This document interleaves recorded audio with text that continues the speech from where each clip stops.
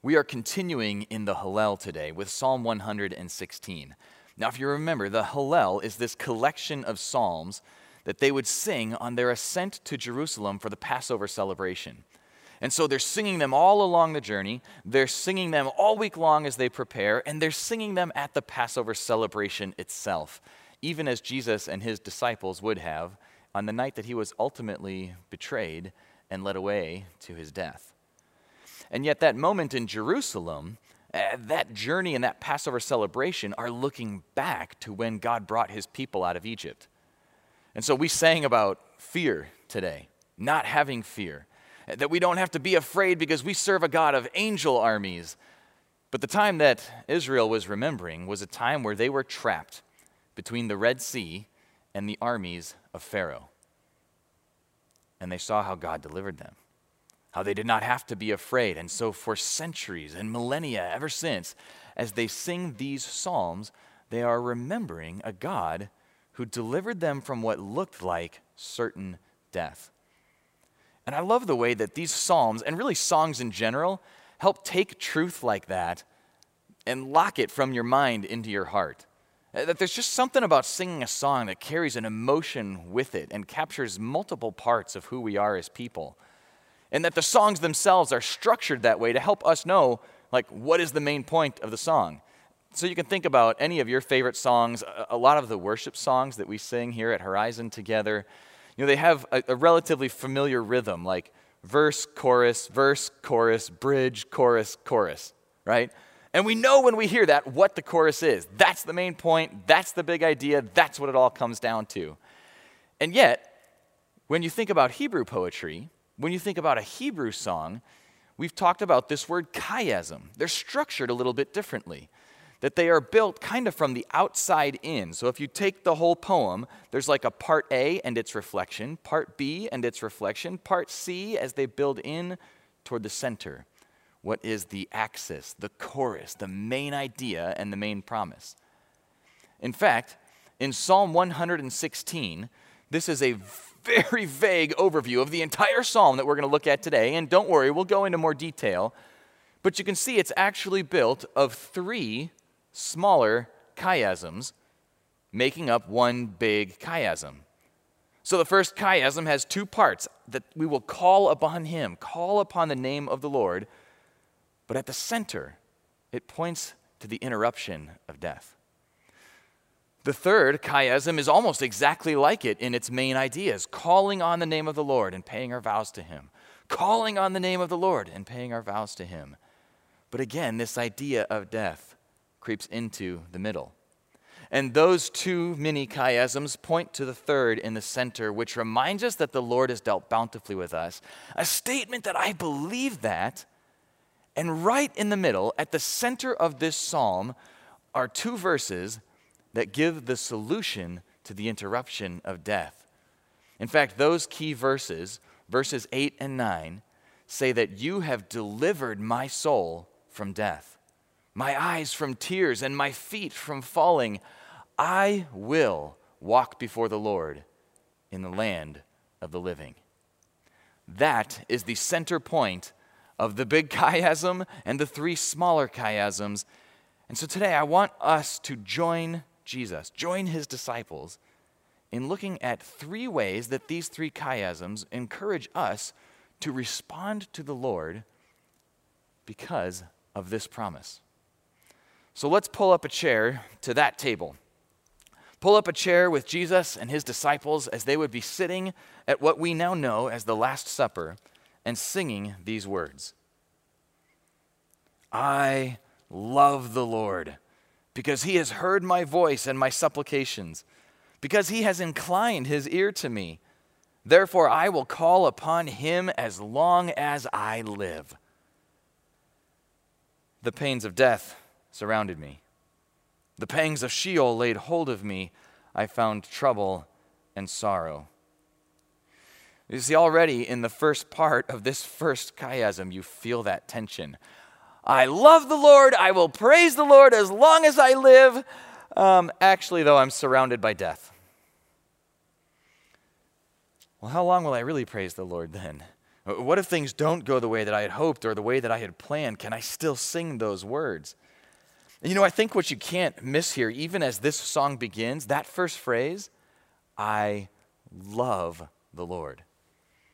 So can I just tell you, everything else that we're looking at here, there's a lot of theology. There's a lot of deep thoughts. There's a lot of truth. There's a lot of unpacking. There are a lot of chiasms. But at the core, these are not just things that stay in our head. They have to move into our heart. And so I love that it starts that way, because I think that's what I want for me, and that's what I want for you. Not that you would just know about God, but that you would know and love the Lord. And that is where the psalmist starts here, even as he's facing trouble, facing sorrow, surrounded by death. He starts by saying, I love the Lord. And why? Because he's heard my voice. I love this phrase, he has inclined his ear to me. I think it's one of the places in the Old Testament that you see this clear language that God is our Father. Because if you're a parent, you know, whatever you're doing, when somewhere off in the distance, one of your children calls your name, Dad, Mom, right? You hear that. Like if you didn't hear anything else, that catches your ear. You incline your ear to that. And I admit, as a human parent, there are times where I'm going to pretend I didn't hear that because I'm busy right now, and why should you get to yell from across the house and I have to come find you? But there are other times it's a child in need. It's a child who's excited about something. It's a child who wants to share something they're thinking about with you, and you incline your ear to them. And that's what God does perfectly for us. And we love him because he listens. And really, that's a picture of what prayer is. When you share things with us that you want us to pray for, when we pray together, when you just talk to God yourself, he inclines his ear to you, even in the middle of those difficult times and those difficult trials. Which is why in the rest of that first chiasm, he says, then I called upon the name of the Lord. O Lord, I implore you, deliver my soul. Gracious is the Lord and righteous. Yes, our God is merciful. The Lord preserves the simple. I was brought low, and he saved me. So that he calls out to be delivered, and he says that the Lord saves him. And did you notice this time, it's not just I call on him, but it's I called upon the name of the Lord. Now remember, they're singing the history of the Exodus, right? That it's pointing back to what God did bringing his people out of Egypt, even as it points forward to that fulfillment in Christ. And when God first spoke to Moses out of the burning bush, one of the things he told him was that Abraham, Isaac, and Jacob had only known him as God Almighty. But he said, Moses, I'm telling you my name, Yahweh, the Lord. In fact, that name, what you see as 4 capital letters, L-O-R-D, in the Hebrew it's kind of like Y-H-W-H. It appears 16 times in these 19 verses. Because there is a personal God who stakes his reputation on his faithfulness to us. In fact, that's really what the first chiasm encourages us to do. The way that you respond to the Lord, call on the name of the Lord who can deliver you from death. See, that's the promise that is being written into this psalm. That's why when we say that we're not afraid of armies, that when we look at the world around us and say, in kind of a strange sense, that whatever happens to me, I don't have to be afraid because I believe that there really is a God and he really can deliver me from death. That is who we know personally. That is who we respond to. It's been a lot of fun over the last couple of years just getting to know my friend Mike. And some of you may have seen Mike around too. He was usually at the Saturday service while that was still happening. But a couple of years ago, we actually had a chance to celebrate Mike's baptism with him. And he'll tell you himself in the video, but it was a time in his life where he felt like he had known about God, but he hadn't leaned into him. And through issues with pride that God was bringing him through, the failure of a business, he felt like God really got his attention. And when he felt like negative things were surrounding him, it was God who brought him through, and God, by name, a personal God, that brought him to the moment of being baptized. So watch this video, and we can celebrate all over again as we see what God's been doing in Mike's life. Mike Marco, I can't remember if you brought it up to me or I brought it up to you, but Mike and I have been meeting, and he said, hey, God's been speaking to me to be baptized, so can you tell us anything, a little bit about that? Or? Well, when I was young, I felt called to God, but unfortunately there was a period of time for about 3 decades I kind of got lost. And I found in myself that I was fortunate that, so to speak, he left the 99 to come after me. And I felt really, really blessed that people like through Laura and through John and other people around me and the community in the Horizon Church, they helped really kind of bring everything towards me and more into really strengthen my belief. So today I want to really demonstrate that belief. I'm giving myself over to Jesus, to God, and to the Holy Spirit. So, Mike, I just want to ask you, do you believe in God the Father, the maker of everything we see here, the heavens and the earth? Absolutely. And do you believe that Jesus Christ died not just for people in general, but for you personally? Absolutely, I do. I think Laura has. And then, let me see, I don't do baptisms very much. Mike, do you believe in the Holy Spirit who lives within you? I do, yes. The Holy Spirit enables us to live resurrection life through Christ. We know that, and to have it more abundantly. And so, Absolutely. we believe as a community, as the body of Christ, we can all live that in unison together. All right. So on the basis of that statement to this congregation, this group of community of faith, we baptize you in the name of the Father, the Son, and the Holy Spirit.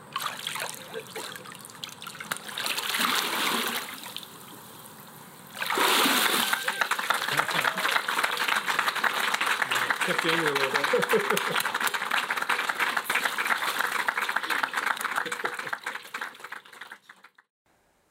Now, I wish Mike could be here to share that story with you himself today.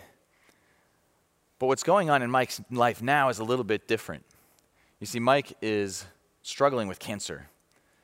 Because right around Christmas, he was having a hip surgery. The hip didn't heal the way it was supposed to, and when they went to find out why, totally unaware of it himself, he's dealing with stage 4 lung cancer that had metastasized to his hip bone. And as you hear that, as I heard that, like my heart breaks. And as I've talked to Mike about it, one of the incredible things that I heard in his story was that because of what God taught him when his business fell apart, because of what God showed him when he helped Mike heal from issues of pride, he has a confidence in this moment right now that God is a God who can heal him. God is a God who can deliver him from death. And that as he prays to his Father, knowing that his Father's ear is inclined to every prayer that Mike offers, he also knows that he can trust God's will, whatever it is. And that if it isn't the cancer, he knows that short of Jesus coming back, we all die someday. And that ultimately his hope is not in healing from a disease, but that God is a God who can resurrect him. That his deliverance from death is a promise of eternal life. And it's amazing to hear the hope in Mike's voice, even as the journey continues and he's going through treatment and praying, to hear the hope that he has and the hope that God is offering you, whatever you are facing today, that he is a God who is promising deliverance from death through eternal life. You see, maybe for you, things are a little bit different. Maybe for you, it's not cancer right now. And maybe for you, your business hasn't failed. Maybe things are going well. But maybe as we've gone through COVID, maybe it's the isolation or the depression that feels like it's surrounding you. Maybe it's the fact that you keep trying to figure out how to be more patient with your spouse, more patient with your kids. But it just feels like the tension and the relationships and that those pieces that feel like they break is just surrounding you. Would you just hear today from Psalm 116 that the Lord inclines his ear to you? Would you hear from this psalm that it is not only great tips for life and for marriage and kids that God is offering us, but that he is offering us that as part of our journey to become more like Christ as we look forward to eternal life. In fact, the next few verses of this psalm, I think, capture well what Mike is experiencing and what we can too. When it says, "Return to your rest, O my soul, for the Lord has dealt bountifully with you. For you have delivered my soul from death, my eyes from tears, and my feet from falling. I will walk before the Lord in the land of the living." Where do you need to experience his rest right now? Where do you need to take a moment to just say to your own soul, "Return to your rest, O my soul"? I know this is happening. I know this is happening. I know this is happening, but the Lord has dealt bountifully with you. And that the greatest truth of that is that I will walk before the Lord in the land of the living. In fact, if you rewind to the time of the Exodus, I got to tell you, there are a million cross-references we could make in these Psalms to the book of Exodus. So I'm just going to encourage you, if you haven't done this already, or if you haven't done this for a while, go back and read like at least Exodus 1 through 15. Just sit down on a cozy afternoon and read through that. Because I'm telling you, if you read the Hallel, you sing these songs, you go back and read Exodus, then you come back and look at these Psalms again, then you think about how Jesus fulfills them. Like, truth unlocks in ways that you couldn't imagine. It happened for me just this week looking at these verses. Because there's a moment in Exodus 14 when they're faced with the Red Sea, with Pharaoh's army behind them, that the people say, "We're going to die. Why did you bring us out here to die?" And Moses tells them, "Stand still." Like, chill out for a minute. And reminds them, the Lord will fight for you. There is something here that only God can do, that he will do to deliver you from death. And I feel like it captures this moment. Return to your rest. Relax. Be still. Be calm. Not because the sea isn't there, not because the army isn't there, not because whatever your Red Sea and your Pharaoh's army might be surrounding you isn't there, but because God has dealt bountifully with you, because God is still with you, because God is going to deliver you in a way that only he can, even if not in this life, that the promise is kept in the next, but that it starts now. And so, hey, when Moses says that to the people, stand still, chill out, the Lord will fight for you, he will deliver us, then God comes in and basically says, now that you understand that, it's time to move forward. And chapter 14 of Exodus ends by saying, "And so the people walked," same word, across the Red Sea. They even walked before the Lord, because it tells us that the pillar of fire and the pillar of cloud that had been leading the way for this moment moved behind them, so that Pharaoh's army couldn't see where they were or what they were doing, and they walked before the Lord in the land of the living. See, that's the response that the second chiasm is offering for us. Walk before the Lord in the land of the living. And did you notice it used the phrase, "I will"? Oh, there's something really cool going on there, because when it says "I will," it is both a future promise, but we don't have to wait for the future. Obviously, I don't have to wait for death and resurrection to say I walk before the Lord in the land of the living. If you are watching this right now, you are in the land of the living right now. Whatever else is happening, which means it's not only a future promise that even when I face death, I will again walk before the Lord in the land of the living because of his resurrection, but it's also a choice we make right now. I will walk before the Lord in the land of the living. That I am making that choice to spend my life with God that way. In fact, when we talk about loving the Lord, do you tell him that? To just tell him, "Lord, I love you." And in the New Testament, he describes that the best way we show it is obedience. That I choose to walk before the Lord in the land of the living. And so for Israel and for us, it's a choice for right now, but also a promise for the future, because we know God has dealt bountifully with us. And that's why the next two verses start with that phrase, "I believed." I believed. It's from that root, amen, again. The same thing that Abraham did when God told him of his faithfulness. Abraham believed God. The same thing we saw the Ninevites do in Jonah chapter 3. They believed God. The psalmist is saying, I believe that. What you just heard, that I can rest, that he's dealt bountifully with me, that I will walk before the Lord in the land of the living. He says, I believed. Therefore I spoke, I am greatly afflicted. I said in my haste, all men are liars. Now again, this is a little bit tricky to unpack, but it's almost as if he's saying, having said this, I still believed. Right? That you could almost say, I believed even though I spoke, even though I'm greatly afflicted, even though I said in my haste, all men are liars. And again, this has incredible parallels to not only Israel, but to Jesus.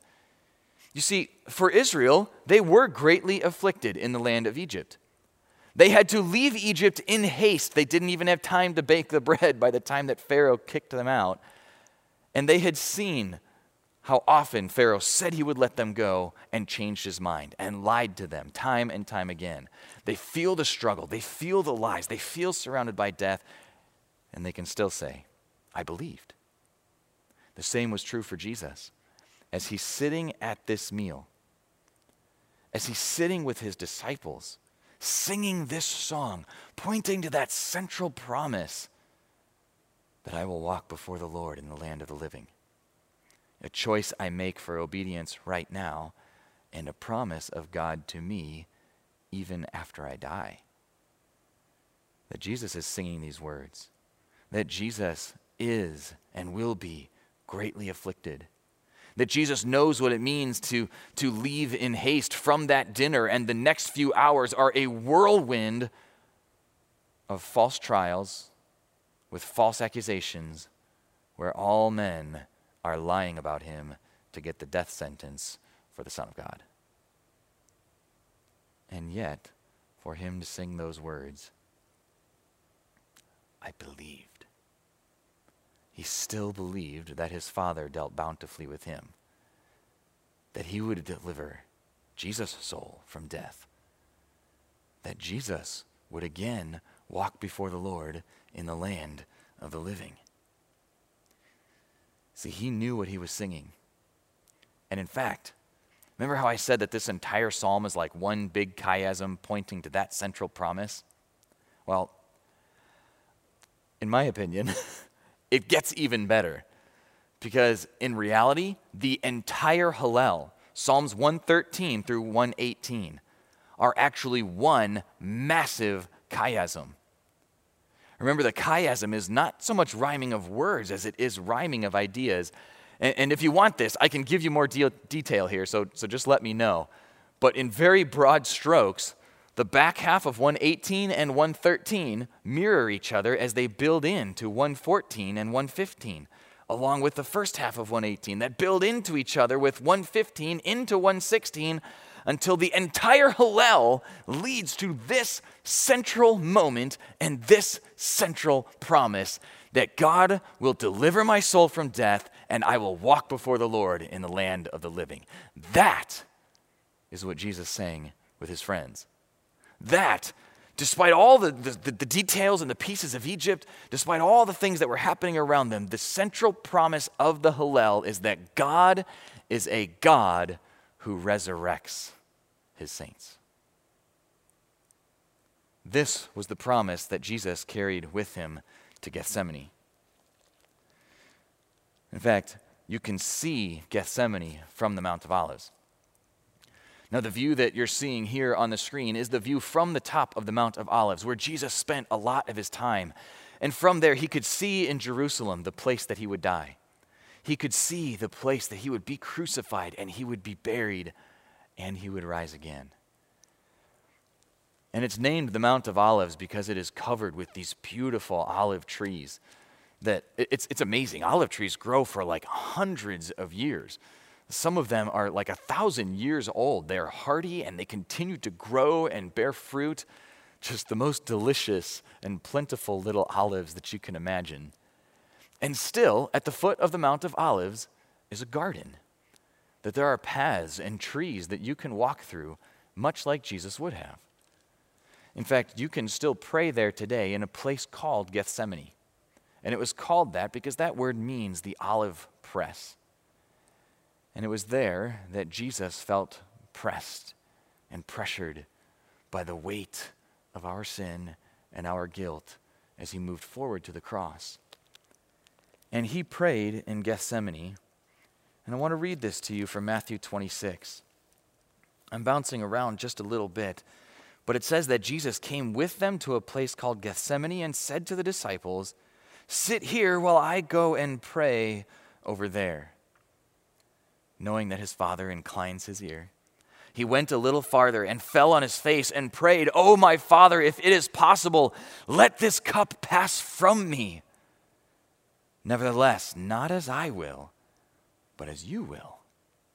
A second time he went away and prayed, "My Father, if this cup cannot pass away from me unless I drink it, your will be done."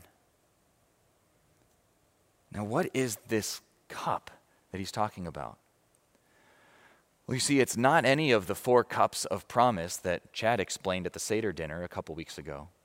It's not the 4 cups that are connected to the promises God made to the people in Exodus 6. It is not a cup that he shared with his disciples. In fact, this cup that Jesus prayed about in the garden is the cup of God's wrath. You see, Jeremiah and Isaiah both talk about the cup of God's wrath that is poured out on evil, that is poured out on sin, that is poured out on the disobedience when we go our own way instead of God's way. In fact, in the pathway this week, in the written guide, we'll spend more time on those 2 passages because of how deeply they help us to understand God's righteousness, that he must deal with what is wrong and broken in the world, but also in us. But how it also helps us understand God's mercy. Because I have a choice. I can try to drink this cup myself. But you and I know we can't handle this cup. And I don't really want it. And so here is Jesus praying in the Garden of Gethsemane, singing with his friends as he goes out that he is willing to drink this cup.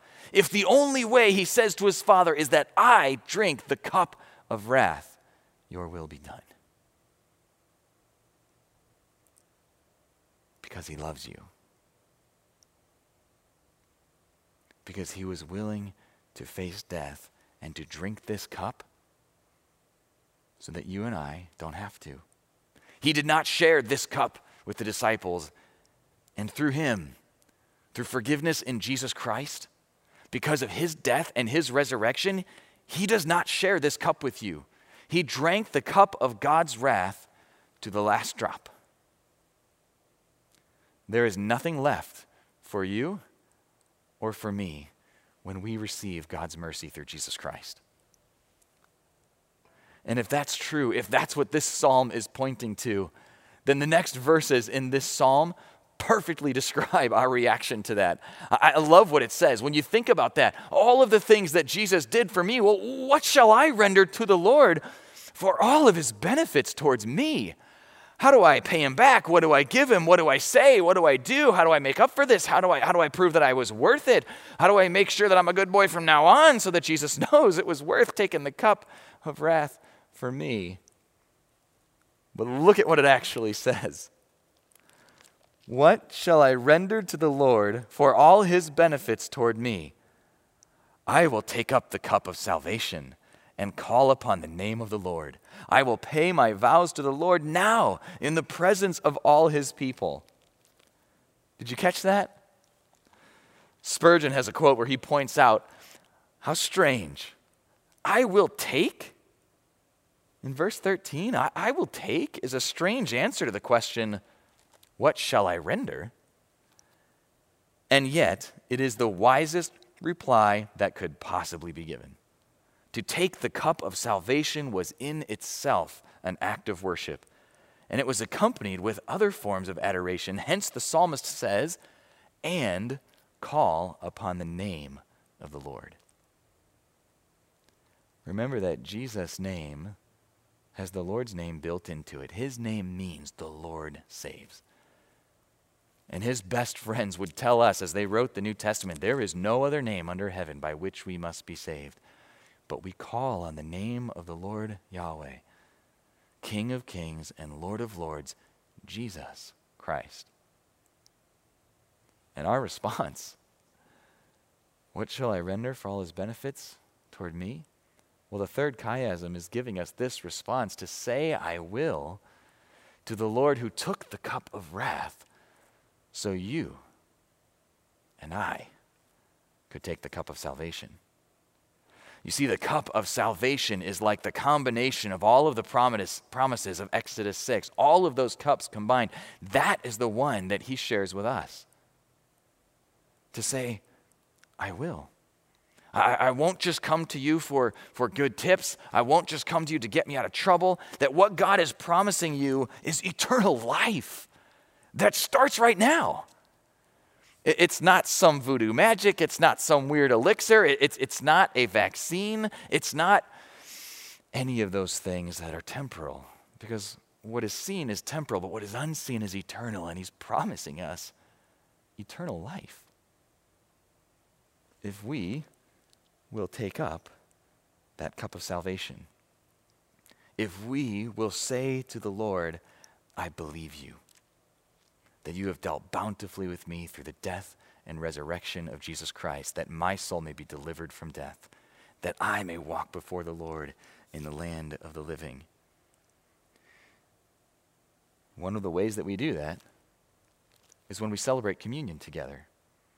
That we take up that cup symbolically to remember the cup of wrath that he drank so that we could drink the cup of salvation. And in fact, this year, on Good Friday, we're having a special online-only service where we'll be celebrating communion together, reflecting on Jesus' death, how he has dealt bountifully with us, what it means for us and our forgiveness because of his goodness and his mercy. A time to sing and to meditate and to say, I love you, Lord. In fact, celebrating the Lord's Supper is one of two things that Jesus really has given us to say, I want you to do these things to remember what I've done for you. And one of them is the Lord's Supper, which we'll do together online on Good Friday. But the other, we've actually already seen today, is baptism. You know, baptism is actually a symbol that when we go under the water in baptism, we're symbolically buried with Christ in his death. And when we come up out of the water, it's a symbol that we are risen with Christ in his life. And so this is a matter of obedience that he gives us, to celebrate the Lord's Supper and to be baptized. And I know that for a lot of us, as we go through our walk with God, we feel like, well, I don't know if I understand well enough. I don't know if I've got all the answers yet. I don't know if I'm a good enough person. I'm still dealing with this, dealing with that. And sometimes that holds us back from being baptized. So can I just encourage you, if you know that Jesus is the only way to be made right with God and to experience eternal life, if you have not only known that with your mind, but if that has sunk into your heart, you believe that, and you would call yourself a Christ follower or a Christian and have not been baptized, hey, walk before the Lord in the land of the living. I guarantee you Mike is thankful that he did that 2 years ago. And I know that none of us knows how much time we have, but there's no measure of maturity that has to happen first to be baptized. You know, but if you still have questions, you'll notice in the program and on the pathway today, there are details for 2 exploring baptism seminars that we're holding in April so that you can come find out more. You know, what is it like? Is the water cold? Is the water warm? What does it mean, you know, with my relationship with God? We would love to have you there. And honestly, I'd love to just talk to you one-on-one. You know, talk to me. Call Chad. Call John. You know, ask your group leader. Because this could be an opportunity for you to take another step forward as you walk before the Lord in the land of the living through being baptized. The next actual baptism service is in May, and we would love to have you be a part of that. See, all of those promises is why in the next part of this chiasm, he can say, precious in the sight of the Lord is the death of his saints. Not because death is so sweet, but because when it's his saints, which is a word that really means those who are set apart, those who are called out, those who have been declared holy by the righteousness of Christ and are being made holy to be more like him. That even when we die, when your loved one who knew Christ died, there's still something precious about that to the Lord, because he weeps with us, but he also sees the other side, the eternal life that we are going to spend with him. And so we can say, "Oh Lord, truly I am your servant. I am your servant, the son of your maidservant." Jesus himself could speak those words and say, "You have loosed my bonds." That the promise of being saved from death held true. And so for us then, I want us to think about these "I will" statements, that I will offer to you the sacrifice of thanksgiving, and I will call upon the name of the Lord. I will pay my vows to the Lord now in the presence of all his people, in the courts of the Lord's house, in the midst of you, O Jerusalem. Can't you just picture that as they're stepping into the city and they would say, "Praise the Lord." So as you think about those "I will" statements, I was talking to my friend Nick this week, and Nick was experiencing kind of this cool moment of thanksgiving because Nick himself has been through cancer. Nick is a guy who has walked a journey with Jesus for many years. He's a guy who knows what it's like to mourn. He knows what it's like to celebrate. He knows what it's like to look at the sky and wonder if today is the day that Jesus might come back, and what it's like to hold on to the truth that he knows that he has eternal life. And as I read these things, Nick jumped out at me, because part of what he told me as we've gone through this pandemic is that he has found the greatest joy, not in trying to pay God back for what he's done, but in just saying thanks, just like this psalm, that I will sacrifice with thanksgiving. That even the part about paying my vows, that one of those vows is just that I will say thank you. But whether it is our worship, our singing, when we serve here at Horizon or in the community around us or on your street, when you give to things like Horizon that are designed to help other people get to know this promise and take hold of who Jesus is, it's not to pay him back. It's to thank him. And so Nick said that's something he's been doing every day, is to think about, hey, what if tomorrow I only had the things I said thank you for today? Well, then I want to be sure that I'm thankful for those things. And I want to be sure that I do that in the presence of other people. That it's not something that we can do on our own. And even though the pandemic feels like it has isolated us and deprived us of that interaction, I would encourage you, even as you're watching this at home, don't do it alone. Call somebody. Maybe somebody from Horizon, maybe a friend on your street, somebody else that maybe they're a Christ follower too, that you guys can celebrate God together. Encourage each other together, that when death feels like it surrounds you, you can say and you can pray, "I will," back to the Lord who resurrects saints. Because every promise is ultimately wrapped up in the truth that he has promised you resurrection, eternal life with him.